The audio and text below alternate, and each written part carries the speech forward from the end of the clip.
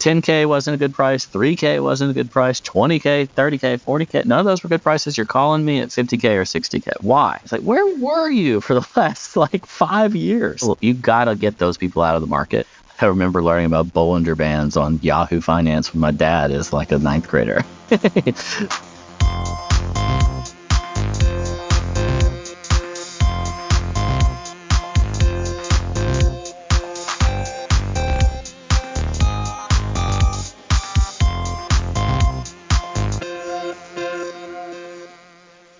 Hello, and welcome to Crypto Trading Secrets, presented by Cointelegraph. I'm your host, BJ Pyrus. This episode's guest is Brian Krogsgard, who goes by the name Ledgerstatus on Twitter. Brian is a trader, podcaster, and co-founder of NFT platform Flip.xyz. Involved in the crypto space on multiple levels, Brian has a sizable Twitter following of over 220,000. All right, here's Brian Krogsgard. Hey, Brian, thanks for visiting the show. Hey, it's a pleasure to be here. Thanks for having me. Yeah, I really appreciate you coming on. So I often ask about how guests chose their Twitter names, and you have an interesting one. And so how did you pick the name Ledgerstatus? It was actually just a derivative of what I was doing before with a different brand in the web space. That's where the status came from. It's just the first word is different.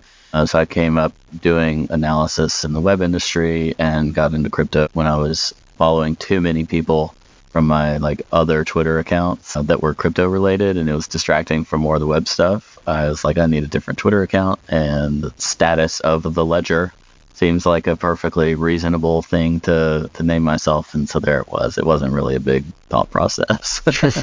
So the show usually has 3 parts. Finding the Bottom is the first segment, in which I ask guests what they think about Bitcoin's price amid the bear market. So far in 2023, Bitcoin's price has moved up from near the mid to upper $16,000 range to up past $25,000, according to Cointelegraph's Bitcoin price index chart.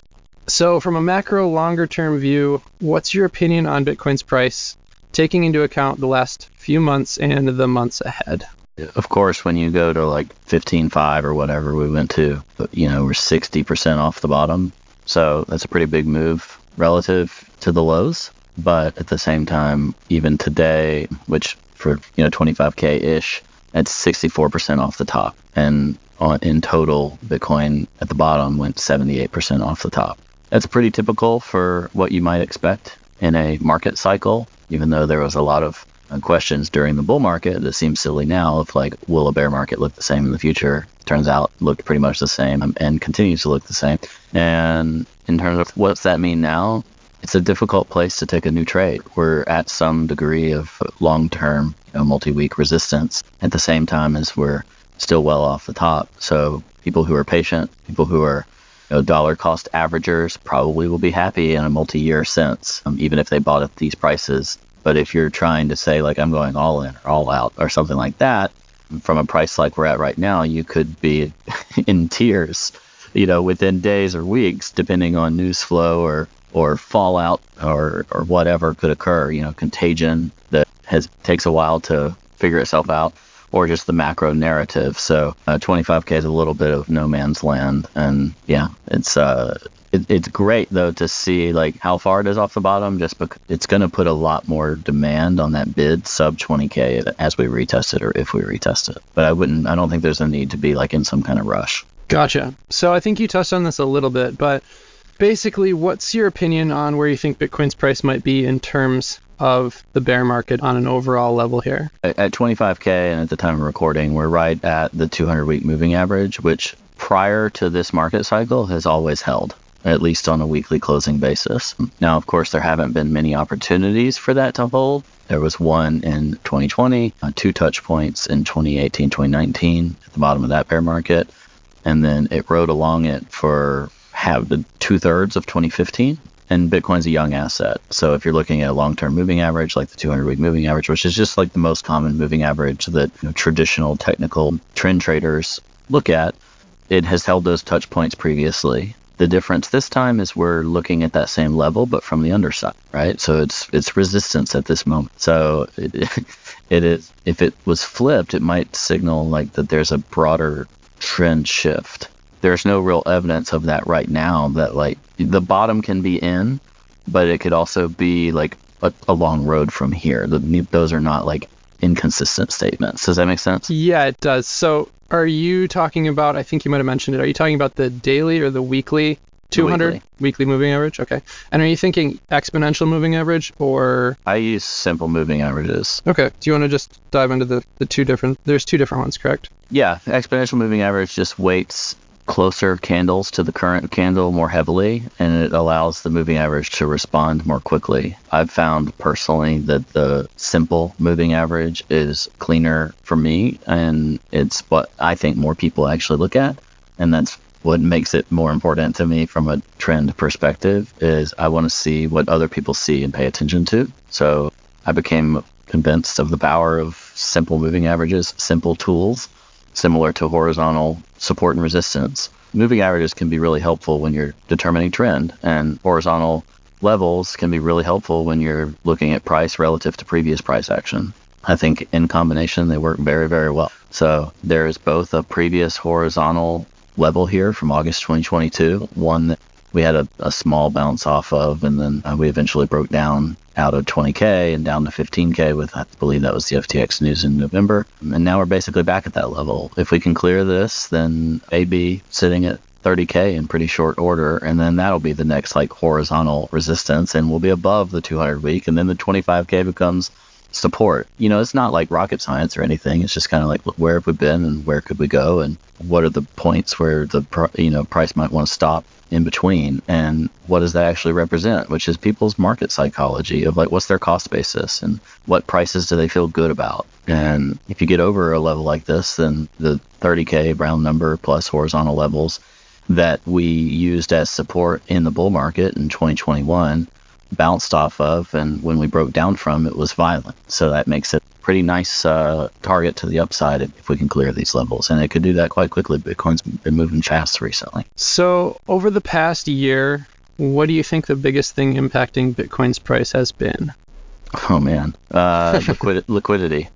People just do not have spare liquidity for a multitude of reasons. They have counterparties that went bankrupt, and that might have forced them to lose money. They got coins stuck on places that went bankrupt, lost access to them, lost in trading, lost because of taxes, whatever. And those are all challenges for liquidity, and you need liquidity for the healthiest of markets. And so that's been a challenge. I would actually say the problems go way before that with Bitcoin, because we saw with FTX, there was massive rehypothecation of Bitcoin. So Bitcoin that should have been Bitcoin was sold, So the Bitcoin people thought they had on FTX was not there, and FTX was selling it to do other things. And that rehypothecation was actually a burden to Bitcoin's price, even in the bull market.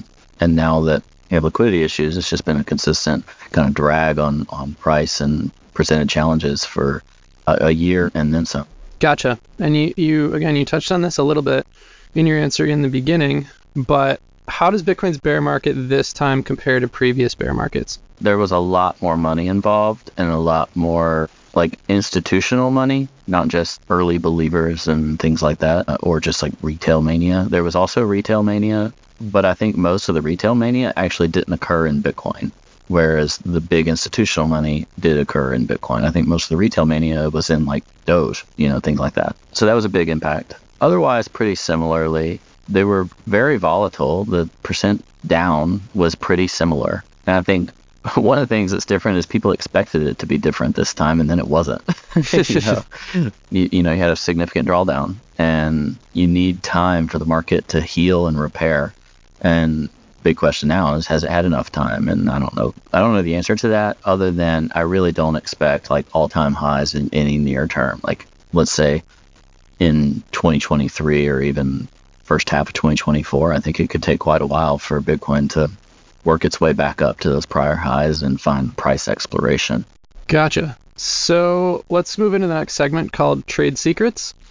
So basically just tell me about your background, or as much as you're comfortable sharing. Let's start with, what did you want to do as a career when you were younger? And I've always had an entrepreneurial spirit.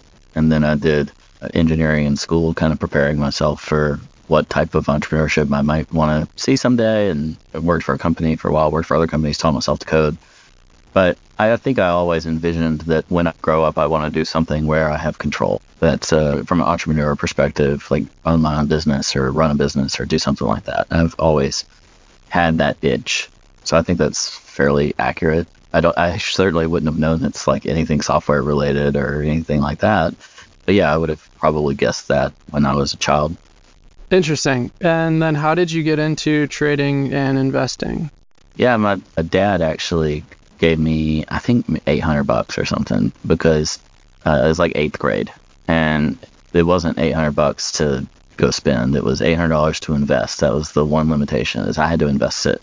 At the same time, he was saving for retirement. He and my mom were, and they wanted to teach me about what that meant. And so they gave me control and the ability to see actually what it means when you trade, invest. It was really more investing than trading, but he had a little bit of a trading side of him too. So I dug into the stock market as a middle schooler and actually continued putting savings from jobs and internships and stuff like that, both in middle and high school and college. So I learned a lot of the basics of investing in both, even a combination of fundamental and technical investment strategies. I remember learning about Bollinger Bands on Yahoo Finance when my dad is like a 9th grader. And, looking at some of the fundamental metrics like PE ratios and stuff as a high schooler. So I was interested in those things in high school, and, I had my first stock trading accounts, like I said, as an 8th grader. And so I've always kind of had that component of it. And that helped me when I got into crypto immediately start to think of like, well, how do I look at this, technically or with a fundamental analysis, in addition to just, I think Bitcoin is cool tech or Ethereum is cool tech. Gotcha. And then how did that lead into crypto after, when you eventually got into crypto? Yeah, so I was a self-taught web developer, was an active web developer in the 2010s, and heard about Bitcoin on Hacker News in 2011, 2012. And I have a public tweet not making fun of Bitcoin, actually making fun of Justin Bieber starting a VC firm. And I said, like, I thought Bitcoin on Hacker News was annoying. And then, Justin Bieber starting a VC firm was on Hacker News that day. And I looked back at that, and it was 2012. The price was $7 and about to break out and, go to infinity forever.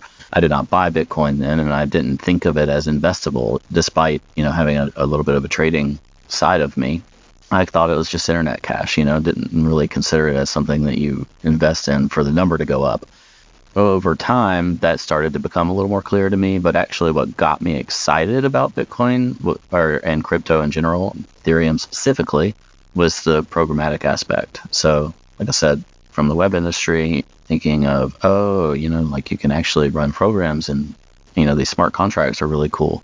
For making information on a blockchain programmatic, that was fascinating to me.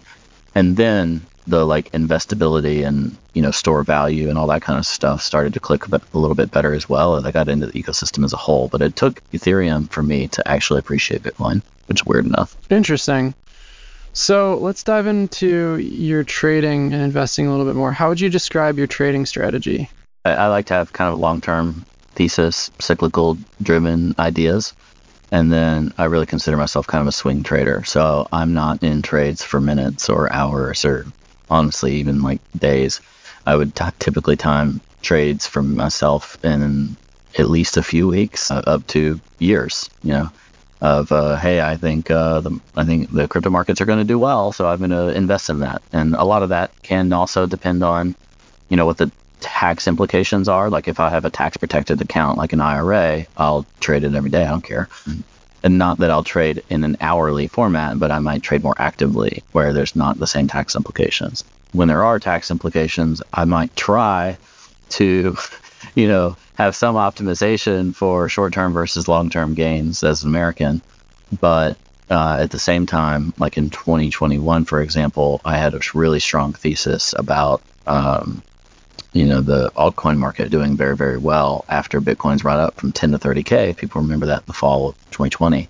And I just made the decision, I'm going to roll my portfolio over and I'm going to go for it. And I know it's going to be short-term gains and it's going to be painful, but I'm going to go for it. So in that scenario, like I'll trade much more actively as the market kind of demands it.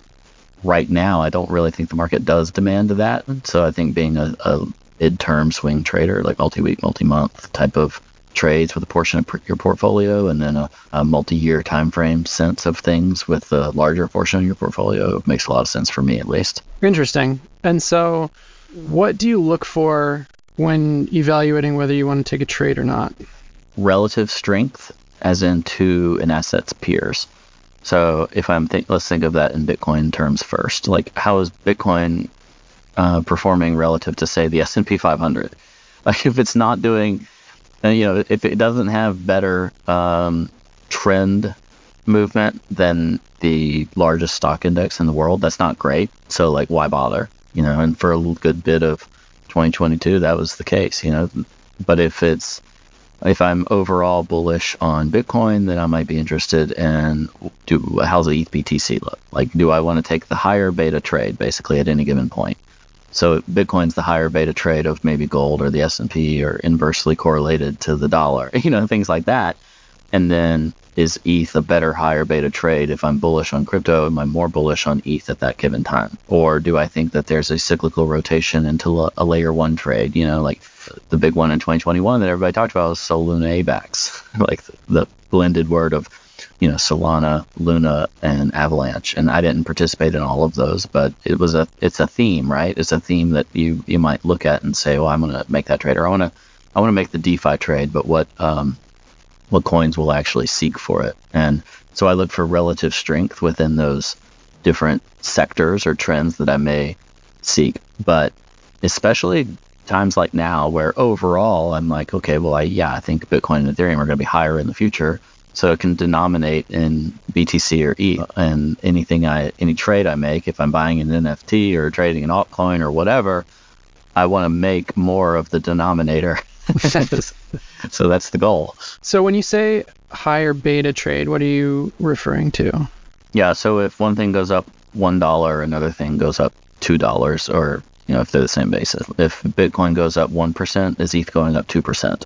If the S&P goes up 0.5%, is Bitcoin up 5%? Higher beta is basically, there's more, there's more reflexivity. There's more, the down the line trade, the higher risk trades they're going to be more aggressive with the same trend. If you have positive correlation between Bitcoin and altcoins, for example, which we had for almost all of 2021, Bitcoin was almost never the best trade, because not since 2020 did Bitcoin just take over. So I mentioned fall 2020, Bitcoin took over. Alts stopped going up. ETH stopped. It was not really going up. And Bitcoin tripled from 10K to 30K. That's an inverse correlation. But sometimes it's like, okay, well, one thing goes up, other thing goes up faster. And the high beta trade might be if you think gold is going to go up and you think Bitcoin has a positive correlation to gold, and therefore Bitcoin will go up. Well, if gold goes up 1%, the high beta trade is thinking Bitcoin will go up 5% in the same time frame. So there's different ways to think about that. You can be all in on Bitcoin instead of gold and earn 5 times as much. Or if you're looking at this purely from some kind of statistical or quant view, you might say, well, we see this positive correlation. We think that positive correlation is true. We're going to take 1/5 of the position size, but we're going to put it in Bitcoin, and we're not going to trade gold at all. Or you could say we're going to trade 50% gold with relatively low movements, less downside risk, but we're going to put 10% of our portfolio and put it in Bitcoin, and that leaves 40% that can be in cash, and we have the overall similar volatility potential and similar upside potential. Now, I don't do that, but I'm just saying, from a thematic perspective, I try to think about it that way. Gotcha. Last question in this segment. How did you figure out your edge, and what works for you? I think my only real edge is my ability to experiment and not be so fundamentally biased towards one thing just because. So the maximalist mentality is not for me. I always am curious, and I always want to learn, and I understand that there may be trade-offs. That said, I think you have to value the things that are very important, like Bitcoin's Lindy effects, or the resistance to change for the sake of security and reliability. Things like that are very important. That said, it doesn't prevent me from being interested in the Ethereum landscape. And I can be interested in what Solana is building, even if some of it would make me nervous to put my entire net worth on. So I think my only edge is this like willingness to experiment, willingness to challenge my own ideas, and at the same time understand like, what do I want to come back to? What do I value the most? And not basically just not becoming a maximalist of something because I made money on it or because someone, evangelized it to me and therefore I believe it fully and truly and only. Interesting. Well, thanks for detailing all of that. So going into the last segment here, which is called the next bull run, just wondering, how will you know if Bitcoin moves into another bull market? What are you looking for that might give you confidence that it may have switched into a bull market, if perhaps we have another bull market? If we have another bull market is a good way to phrase that question to encourage me that we will. You need the doubt, and I know you're not like saying you doubt a potential future bull market, but you need people doubting it to really have the ability. Like, I know that sounds counterintuitive, but when you think something's inevitable, it almost feels like that's when it's when it's most likely to not occur. Or like, you know what I'm saying? Like, if you think it's not possible, it's probably most possible at that point. And yeah, so from a pure trend perspective, we are in kind of an isolated bull market right now. If you think of somebody says, I just would not buy anything that's not above its 200-day moving average, like it needs to be trending forward. Well, you would have bought above 20K and you'd be at 25K right now. If your North Star from a trend perspective, like myself, is the 200-week moving average, then you'd want it to clear 25K and then hold it, and not use it as some kind of short-term resistance. So I think we'll be in a bull market with time, though, and I think that we'll probably have a good bit of sideways first. So I would like to see us clear the 200-week moving average. At the time of this recording, we just happen to be literally right at it. So we get above it, and we essentially establish a new range we spend some time going sideways in a new range that's above the lows and give the market time to heal and repair and, find itself. People just expect too much too quickly, like this kind of Eiffel Tower move, like, oh, it's going to go down. It's going to go down like immediately with no breaks. It's going to go up. It's going to go up immediately with no time in between. When you consider after the 2017 top, in my mind, the bull market really didn't start until that fall of 2020, because if you just bought at 10K, you got to 60K, the 6X, you really got probably a 7X, and you didn't have to buy the bottom to do that. And that took 1,000 days to get to that point, even though we made the bottom in, how many days was this? 370 days, basically. So it took basically 3 years to properly break out into a full bull new, really huge and new run. And it took 1 year to bottom. So if we just extrapolate that now, we've had a year of a bull market, a little more than that, or a bear market, a little more than that, depending on when you think it started. But it wouldn't surprise me if it takes us 3 years to repair. So if we're not really like pushing new highs and the whole world starting to talk about Bitcoin again or whatever, people talking about 6-figure Bitcoin or 7-figure Bitcoin, that could easily be 2024. And people forget that things take patience and time. A good traditional market example of this is actually, I think, the NASDAQ. The 2000 stock bubble, and I'm not sure that I would equate our 2021 run to the stock bubble of the tech bubble of 2000, but the market topped in March 2000, and then it really started tanking in 2001. It did not make a new all-time high until 2016, 16 years. Now, it bottomed in 2002, and then again in 2008 at the end of those two different recessions, but didn't make a new all-time high for 16 years. So that took a lot of time. Now, the move from 2016 through the end of 2021 was gigantic. You got a lot of upside if you just bought the all-time high breakout. So there's still tons of potential, even though you had to be very, very patient. But most people would have looked in 2011, 2012, if you're looking back technically, as like, that's a breakout. There's upside. We're probably not going to go retest these lows again. And I think you can be confident in any market in that capacity, that if you believe in the market Now, a stock index has a lot of advantages because it's always the top companies within that index, right? The S&P 500, the 500 most profitable companies in the world. The NASDAQ 100 is 100 companies that are curated for that index for a particular reason. Whereas Bitcoin is Bitcoin. It's not like the Bitcoin index of other, stuff. But if you were, say, charting like the top 10 market cap coins, you're going to have the 10 best coins moving into that. Plus, it's a subsector of the world commodity basket or whatever else. And so it's a little different. There's a little bit different risk profile. But a bull market requires patience because it has to coil up. It has to really be ready to spring when the time is right. And if you're trying to rush it, if you're trying to force the trades and all that kind of stuff, I just think you're going to be in for a bad time. Interesting. Yeah, that was a lot of interesting thoughts there. Thank you. So if we do have another Bitcoin bull market, how will you look to try and figure out the timeline of that Bitcoin bull market? I think you need to look at the halving always. I mean, I'm sure a lot of your guests are going to say that, but when you see fundamental changes in the market, meaning, the supply of Bitcoin going out every block is half of what it was. That's great, right? There's less that's being added. The disinflationary mechanism of Bitcoin and just knowing that less Bitcoin is going out all the time is good. The other element of timing is just going to be around, Benjamin, we've known each other for a little while. People like ask you, hey, should I be buying this? And they don't do it until it's like beyond 50K. It's like, where were you for the last 5 years? None of 10K wasn't a good price. 3K wasn't a good price. 20K, 30K, 40K. None of those were good prices. You're calling me at 50K or 60K. Why?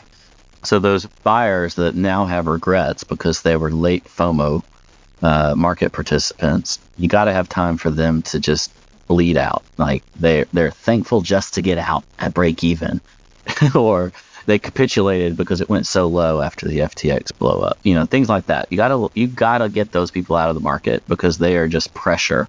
They're pressure on price, and you kind of get coins into what you call strong hands, right? Like it's where that comes from. The people who they're going to hold because they have a philosophical belief in the asset, or because they have a fundamental belief in the sector's ability to do well, or they have a technical belief that it's just time. And you need that to occur. It takes time. It takes patience. And I'd be looking at mid-2024 for really a lot of those things can align.